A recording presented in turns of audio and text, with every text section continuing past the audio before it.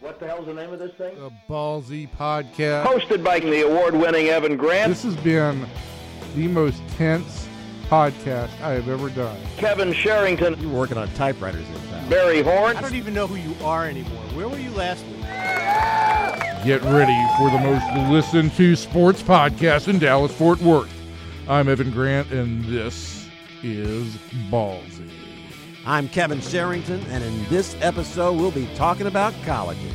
And I'm Barry Horn. To hear our other exciting editions, simply subscribe to the Ballzy Podcast on iTunes. You know, we're on Facebook and Twitter, too. Just search Ballzy Podcast. That's Ballzy with a Z. So sit back, relax, that's relax with an X, and enjoy another edition of the College Ballzy with a Z podcast. Yes, and welcome into another edition of the Ballzy podcast powered by the Dallas Morning News. I'm Sean Bass of The Ticket, in studio today in the lavish studios here at the Morning News with Barry Horn, Kevin Sherrington, and Evan Grant. And on our phone line right now, as we are about 6 weeks away from the college football getting going, we're going to talk to Fox Sports' own Tim Brando. Tim, thanks for the time today. And from what I understand, you were talking to Barry and company last week, but we had some technical snafus, so thanks for doing this again. Yeah, I think that Barry, being such a media critic, it's amazing to me he just couldn't quite get the technological thing together. But it happens, fellas. I'm trying to think. Oops. What other headlines could we get? Yeah, there you go. Last week? There you go. Well, Tim, you're going to be in the booth on the call for the Big 12 plenty this year, and I guess we'll start there. We just had the Big 12 Media Days last week, and it's a conference that is small, but it's a conference that I think some feel is going to improve. And I guess let's start with Texas because many years, if so goes the conference, so goes the Longhorns. What do you make of Tom Herman and what he's trying to build, I guess, off the bat down there? Well, I certainly believe that Texas is going to win a lot of games, and I think Charlie Strong, when he said last year and really the year before that he could win 10 games in 2017, I don't think that was hyperbolic at all. I think the talent is there. Now, some of it needs to play to a higher level and remain healthy, especially on the defensive side of the ball, where I think they just have underachieved to some extent.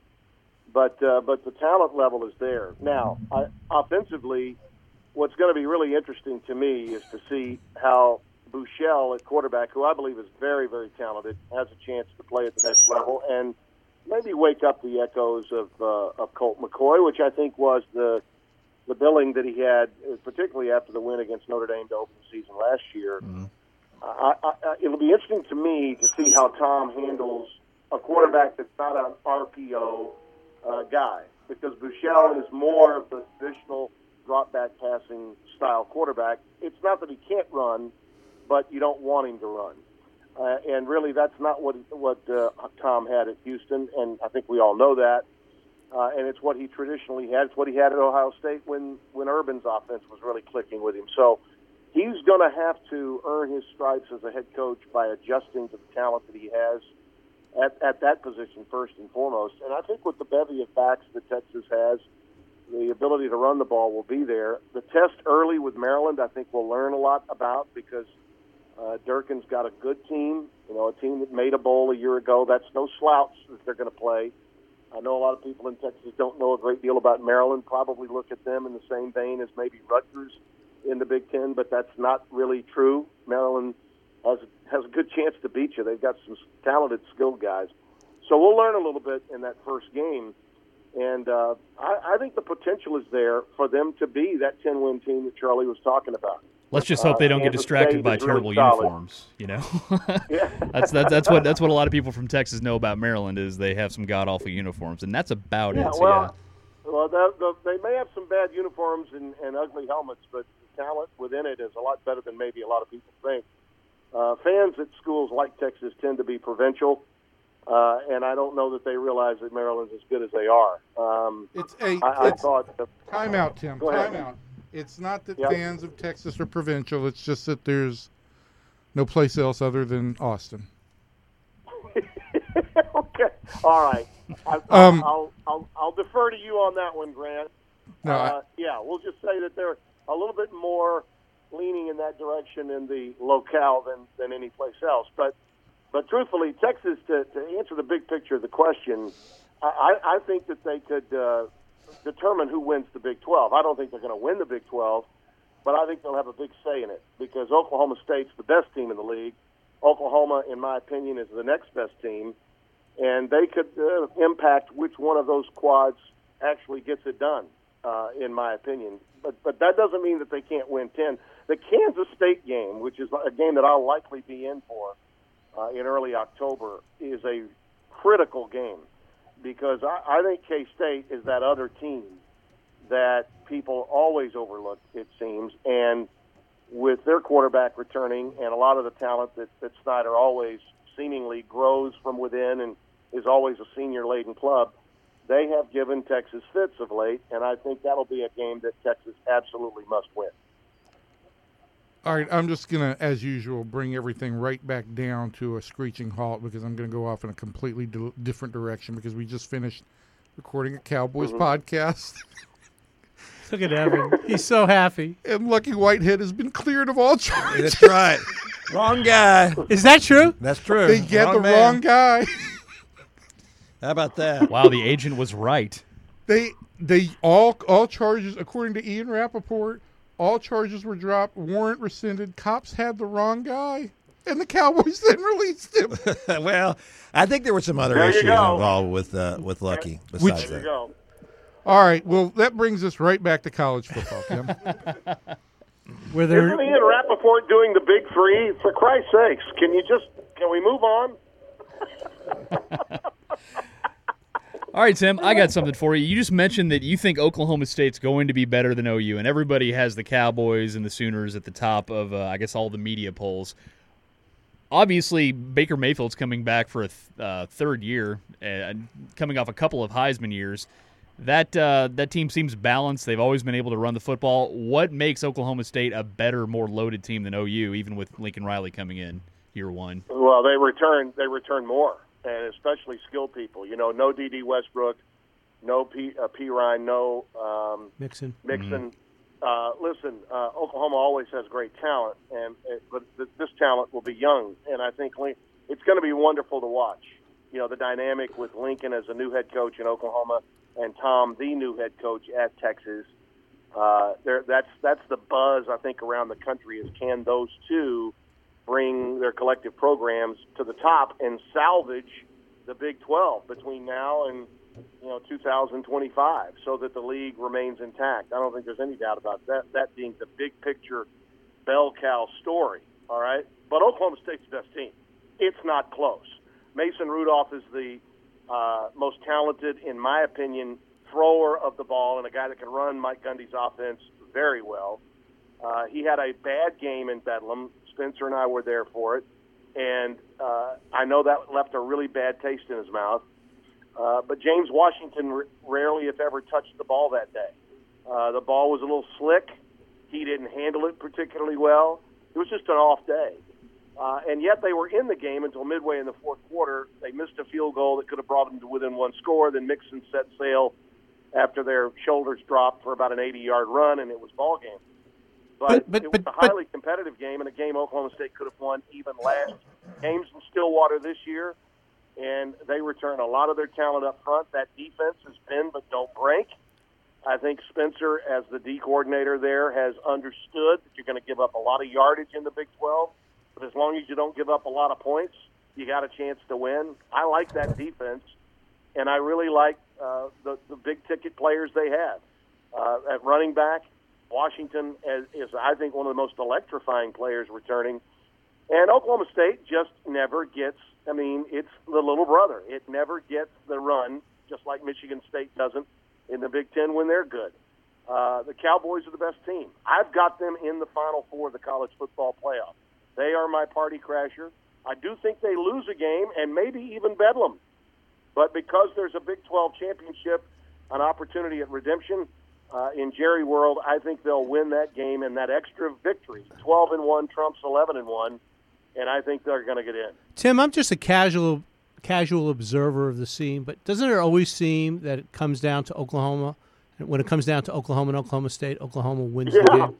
Yeah, and the amazing thing to me, Barry, is how many people that cover college football in the Southwest don't remember that. I mean, even when these teams are average, it comes down to Oklahoma and Oklahoma State. And people remember Oklahoma playing for the title, but they don't remember Oklahoma State playing for it. And I think there's a reason for it, obviously. Traditionally, the Cowboys have stubbed their toe. Gundy, who I think is really one of the best coaches in the country, seems to coach a little tight in that game. I thought he was a little tight with some of his decisions late in the game with Oklahoma. The play calling late to set up for a field goal that, he really was putting it on his kicker to keep them in the game. And I thought, man, your team's moving it. Go ahead, put the pedal to the metal. He lost some of his aggression. And then on the next play, I mean, you could just sense it that Oklahoma was coming in for the kill. The Cowboys' defense came out, gave up about an 80-yard run, and it was ball game. So I think that, this is a team that, in 2011 should have played for the national championship. And about every 4 or 5 years, Mike's got a great team, even though he doesn't get the 4- and 5-star guys that either Texas or OU does. So he develops his talent about as well as any coach in America. Speaking of coaches in America, Tim, now we've got 2 brand new ones on the scene in Tom Herman at Texas and Lincoln Riley at Oklahoma. So who's got the leg up in debut season? I just want to say that you are what I like to call a master of segues. I was gonna ask the same question.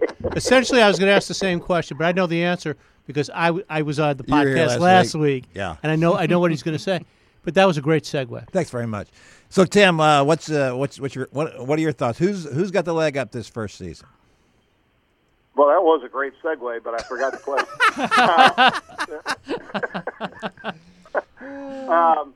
Listen, if you're asking me immediately who has the leg up, who's in the best situation right now, I mean, at this very moment, okay, it's Lincoln Riley. Right. All right, because Lincoln Riley has his quarterback returning, a guy that he knows and has known for a long, long time, that he's very comfortable with.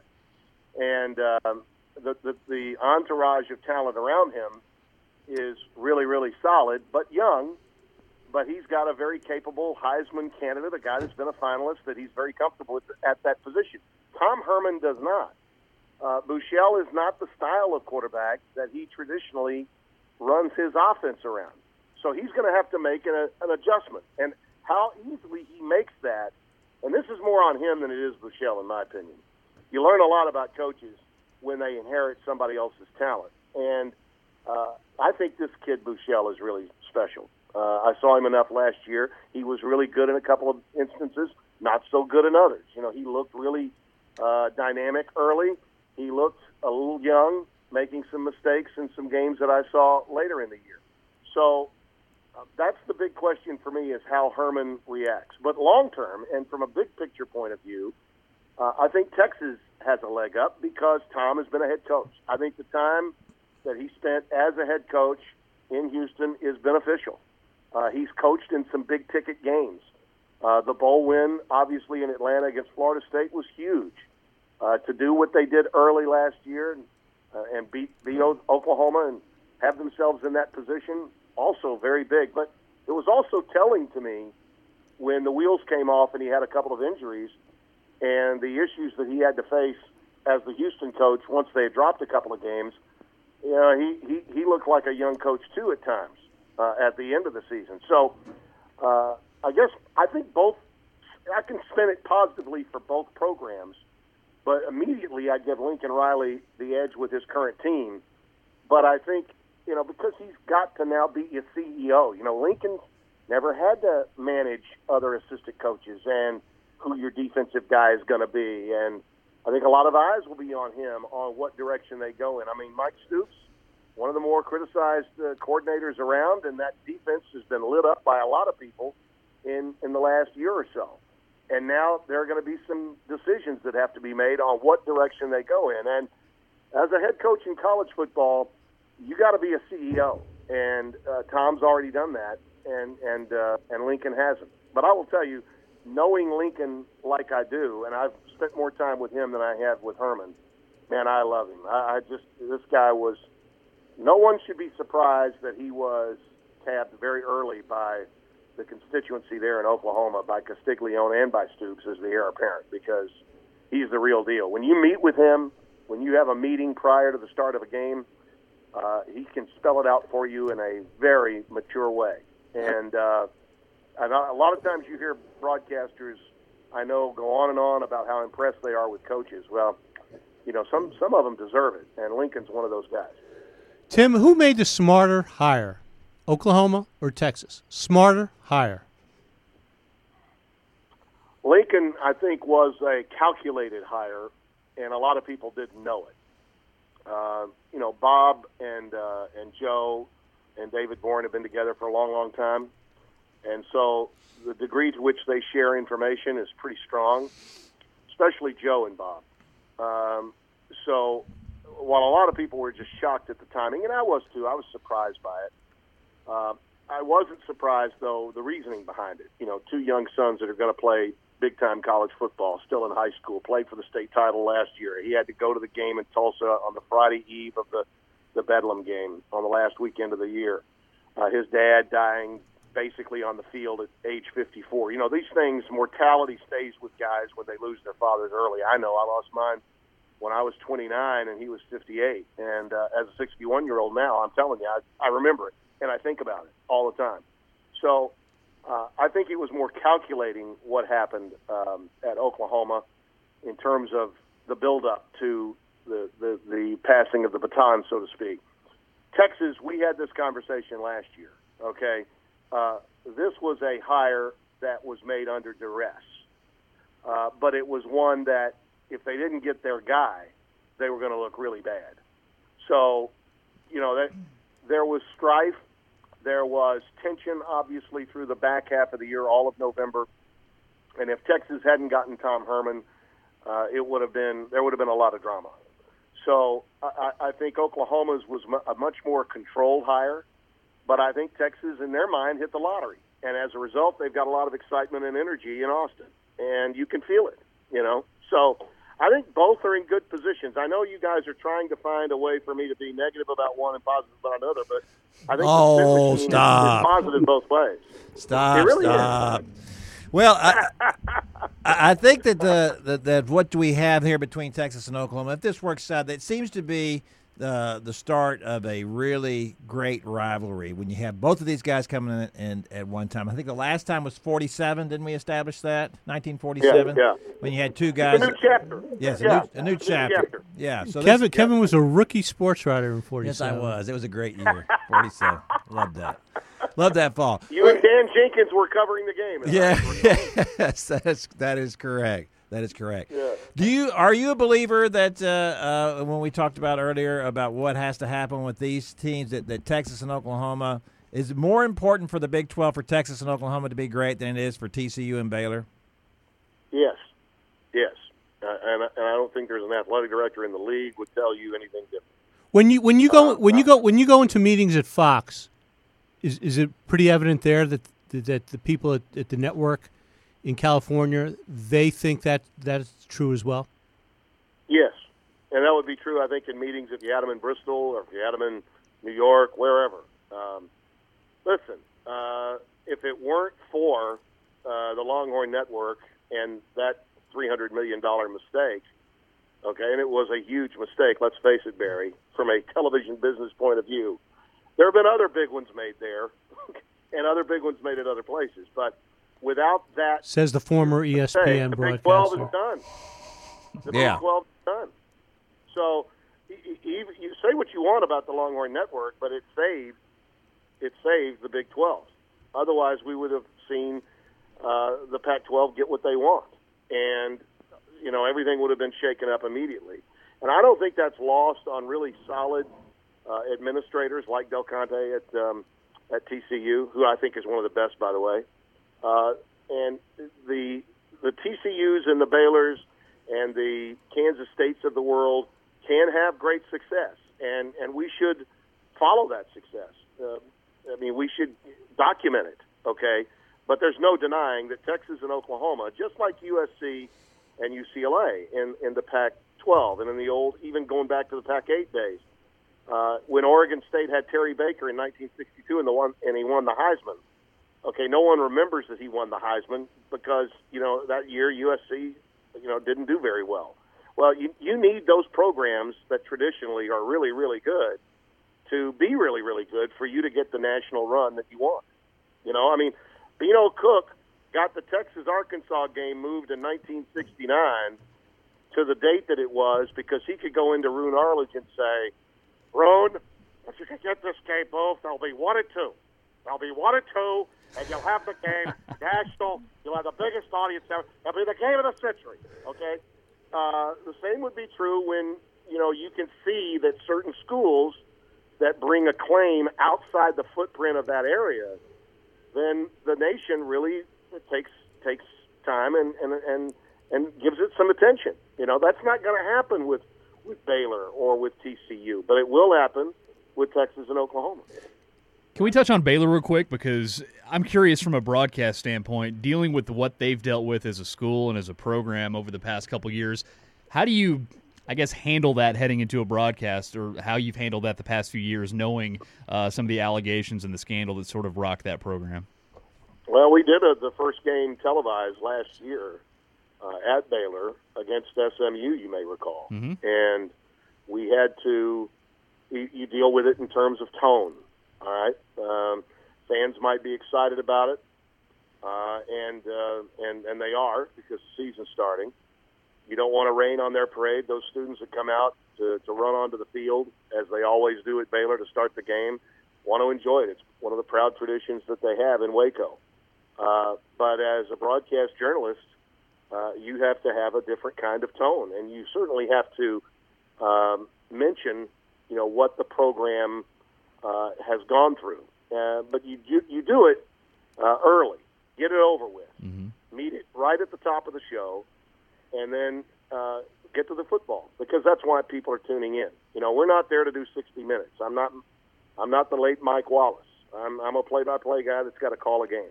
Can you do a Mike? Can you do a Mike Wallace imitation like you did a Beano Cook? Well, it's a little bit similar, Barry. Though you remember the game I know with Oklahoma State. I believe it was Oklahoma State, Kansas, and we had the homecoming parade where a crazy woman went through a car and killed 3 people. Yes. And Spencer and I had to open that game, and about 3 hours before the game started in Stillwater, we didn't know if we were going to have a game. And we had to walk from our hotel, which was about probably 3/4 of a mile, to the stadium. And everything was roped off. But because we were pressed, we could get through the roped-off areas. And it was a crime scene. And we walked past body bags, before we called a football game. Well, you can have 70,000 people screaming inside T. Boone Pickens Stadium, but you can't forget what just happened. And that had made national news. Before we got on the air, CNN's doing live shots from there, and Fox News is as well. Right. So, we began the game with an obituary, all right, and that was tough.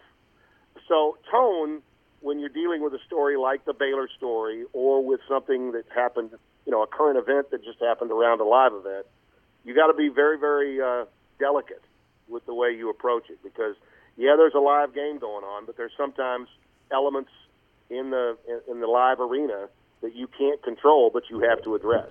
But then once the game starts, you call a football game. What do you make of the Matt Rule hiring at Baylor after the whole fiasco with Art Briles? Oh, I loved it. I loved it, and I like everything he's doing. Matt's a tough, gritty, fun-loving, charismatic guy. I think going outside the state of Texas to bring in a guy like him with his pedigree and with his success, what he did at Temple was incredible. That program was so bad, it was kicked out of the Big East. Kicked out of, at the time, what was the Big East Football Conference. And the success seeds were sown pretty quickly by him. That club nearly beat a Central Florida club that only lost 1 game in the regular season a few years ago and had Blake Bortles. They were really, really good. And they did it with defense, and they did it with toughness. And, I think he'll do really, really well there. I know he's making every effort to change the narrative at Baylor. And that's really the first and foremost job that he has at hand. And if you look at his schedule, they have the potential to come out of the gates. I mean, I think they play Liberty early. They could go. They got a game at Duke in week 3. And they could go 3-0 before they get to conference play. But then you look at that murderer's row once they get to conference play. I mean, it's boom, boom, boom. They'll likely be 0-5 in the league, by the time they get to November. But they've got a chance as the schedule softens up to get to bowl eligibility. And I think that, man, if they could get 5 or 6 wins, that's success for them this year. Tim, Evan has his hand up to ask a question, but we voted in here. We wanted a good question, so I'm going to ask one instead. And that question is, out in Lubbock, Cliff Kingsbury, is he on the hottest seat in the country? No, not at all. So shut up. All right, so speaking of hottest seats in the country, Tim.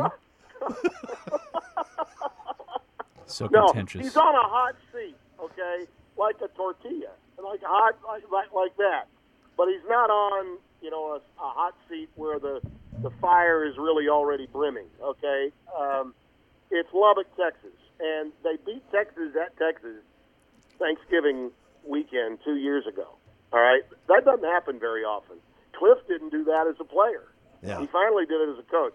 So, yeah, he needs to win, and that defense with Coach Gibbs that gives up more yards than teams in Division III. All right, I would suggest that Wisconsin Whitewater's defense at the D3 level might have been better than Texas Tech's last year. All right, but listen, they score a lot of points. They have a system in play that offensive players love. It's entertaining. The fans are showing up there in great number every week to support the team. He's one of their own.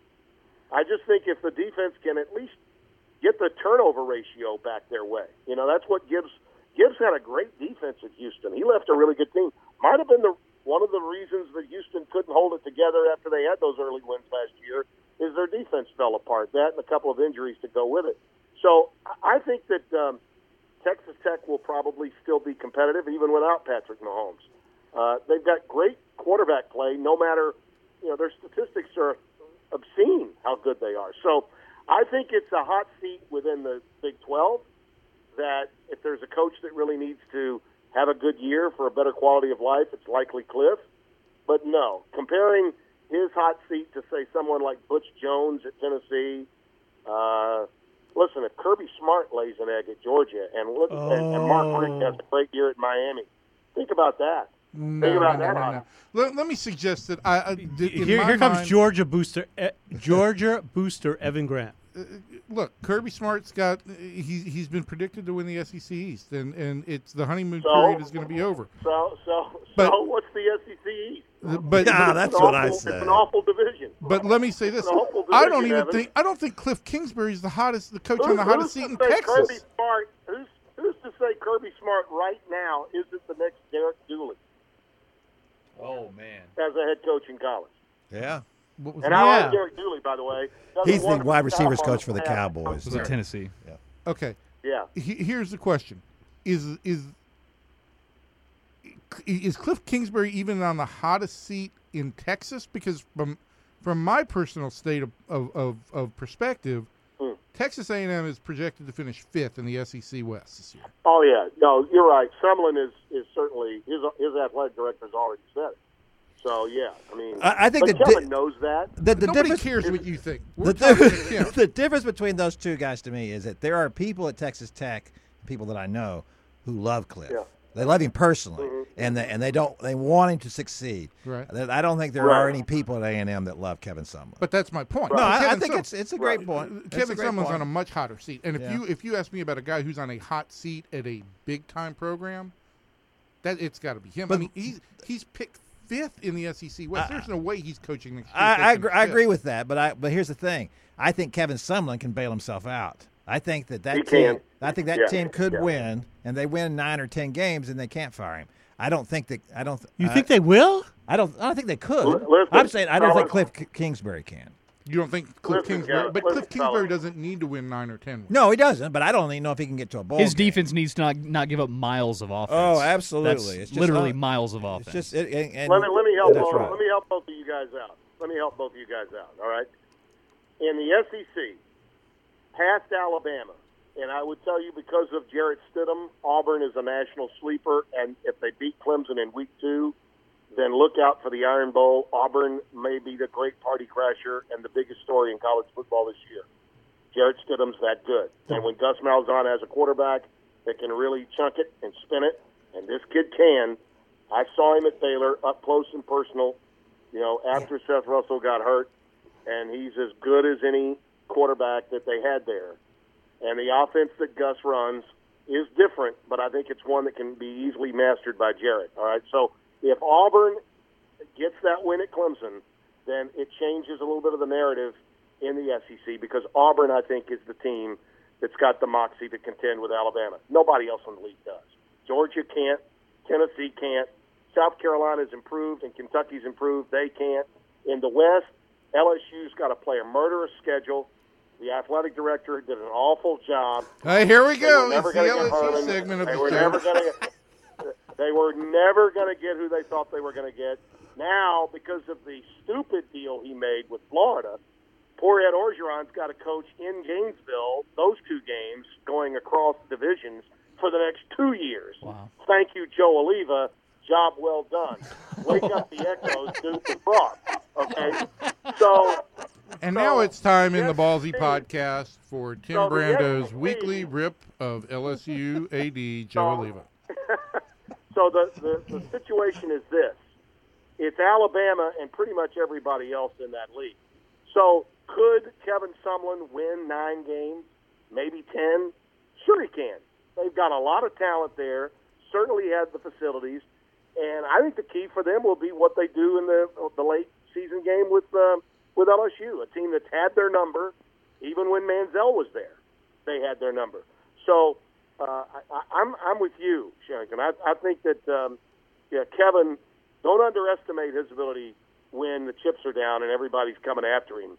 He's pretty slick. I think he's a lot better coach than the Aggie faithful believe. And if they're trying to do to him what a lot of the Texas people were able to do and pull off against Charlie, shame on them because they got a pretty good coach. The only difference there is that Charlie Strong had 3 years and Kevin Sumlin's had how many now? I think he's going into his lot. 6th season. And Yeah. how many division championships? But he also has he gave won? him great success early when they made the transition to the SEC. That bought him a little more time. Whether it was Johnny football or not, that bought him a little more time. Yeah, I think if that at A&M, if that had been, if we'd flipped the script, if Johnny had not come along until, let's say, he was going to be a redshirt freshman this year, Right. Boy, then I think you'd really have some misgivings about the whole SEC move and everything that happened. And Tim, just to not upset a part of our audience, just say something nice about TCU, just so we covered all the Texas teams, if you don't mind. Yeah. Well, Gary, listen, that program has been outstanding, but it's also been up and down, which I think you can anticipate happening. And we all thought the A&M transfer, was going to get the job done, but he'll turned it over too many times last year. Way too many pass interceptions. Otherwise, they might have been good. But Gary also had to take a lot of chances on defense because of injuries, and that's what ultimately cost them. But one thing we've learned about TCU as they made the move from relative obscurity and, as I used to call it, BCS busters in the old Mountain West, now that they're in the Big 12 Conference, they have shown resiliency and ability to have a bad year, make the changes that were necessary to flip the script and turn it around and have a banner year the next season. But they've got to prove they can win without Trayvon Boykin at quarterback. That's what this season is all about for TCU. Tim, thanks so much for the time. Outstanding stuff. And I can promise you, Barry will not call you next week to do this once again. I can assure you. Oh, wait a minute. Tommy, do we have everything good? Yeah, we have Tommy in. We're good. We're good. Did you want me to record this? This podcast? Hey, fellas, can I give you one last little tidbit? Sure. I've got a question for you guys. All right. If there is one kind of big story that you overlooked. I realize this is the Ballzy podcast, and we're talking Texas. But if Ross Bjork at Ole Miss called Chad Morris today, would he take the job? Yes. I think you'd have to. Yes. Wouldn't you? Well, I'll say this. If anybody believes that Ole Miss standing pat and not hiring someone between now and the time the NCAA makes its determination on infractions, if they don't do something and are proactive about where they're going with their program, then they run the risk of getting hammered. You know, they could get 2 years of bowls, and then you got a mass exodus, and you got one of the best quarterbacks in the country in Shea Patterson. Man, oh, man. I personally believe they should hire Miles to be a consultant for the program and just send a message to the committee that someone from outside the current staff is at least being part of the program at this stage. Because right now, Matt Luke, even though he's a good guy, we don't know what any of those guys knew about what went on with these phone calls. We don't know. I mean, we have no knowledge. But if you're asking who would be the right coach at the right time for a program like that to kind of keep the ball moving the way Freeze moved it, in my mind, Chad is the guy. Are you sure Chad? Are you sure Chad hasn't called Mississippi? I'm pretty sure he hasn't. Okay. I'm pretty sure Miles's people have, and I think they would be very wise to look at him. At least you got money to spend because they're basically firing Freeze for cause. I mean, they call it a resignation, but Right. you know they got $5 million they're sitting on, and a little like Saban, who could hire Steve Sarkisian as a consultant. Why wouldn't Ole Miss hire an available head coach to be their consultant? It's outside their current realm. I think something needs to be done in that light, but we'll see if the young athletic director does it. But I would tell you long term, the coach that I would be going for if I were Ole Miss would be Morris. Well, Tim, fall's approaching. We can't wait to hear you on the call in the booth this year at Fox and Fox Sports 1. And thanks for the time today. We definitely appreciate it. See, I took care of SMU and TCU. See? There you Everything. go. Everything. Got it all covered. All right, Tim, take care. We'll talk to you soon. My pleasure, fellas. Anytime. Right, there he goes. That's Tim Brando in the booth on Fox and Fox Sports 1 this coming fall with college football. And, boy, if there was ever a podcast that can't wrap it up, it's this one. Oh, my God. After Brad Sham and Tim Brando today, man. Is it amazing how you go, okay, Tim, we'll talk to you later, and then Barry goes, all right, now I've got a But question. in fairness, Tim Brando did bring something else up. That was a good point. He made a great Yeah, point. absolutely. He We did weren't make a gonna great we weren't point. going to mention the Hugh Freeze thing or SMU at all today. No, so and look at us. and- All the bases are covered. But those of us who work in professional radio and broadcast journalism know this side of the table, is that what you're saying? Those of us. know that when he's saying goodbye, that's the signal for nobody else to say anything. But that's the beauty of a podcast. So No, if no, you're, no, if you're, no. if you're, There's if no you're the, sponsors. If you're the big, There's no breaks. If you're the big professional, and I don't question your professional, why were you? I'm big. I don't know that I would say anything about that. Why were you 15 minutes late today? Oh, Tension. Because I don't know. A barbecue in Lufkin. That's a good excuse. Here's the thing, though. Everybody should notice about Barry. He can't ever say goodbye. He's one of those people, and you walk out of the room, he says, okay, I'll see you later. Hey, listen, have you got a recipe for that chicken Yeah, salad? but it's true. It's true. You know what? From now on, well, I'll start saying goodbye at the beginning of the podcast. All right, with that, we're done talking college football. Be sure to join us here this week with Ballzy as they talk to Cowboys play-by-play man Brad Sham. We also talk about the trade deadline approaching with your Rangers who could be buyers or could be sellers. So be sure to tune in, like it, do whatever you have to do on social media. Thank you for listening to the Ballzy Podcast. Thanks for listening. Don't forget to subscribe via iTunes. You'll get new episodes every week. And follow us on Facebook and Twitter. Until next time, sports fans, see ya.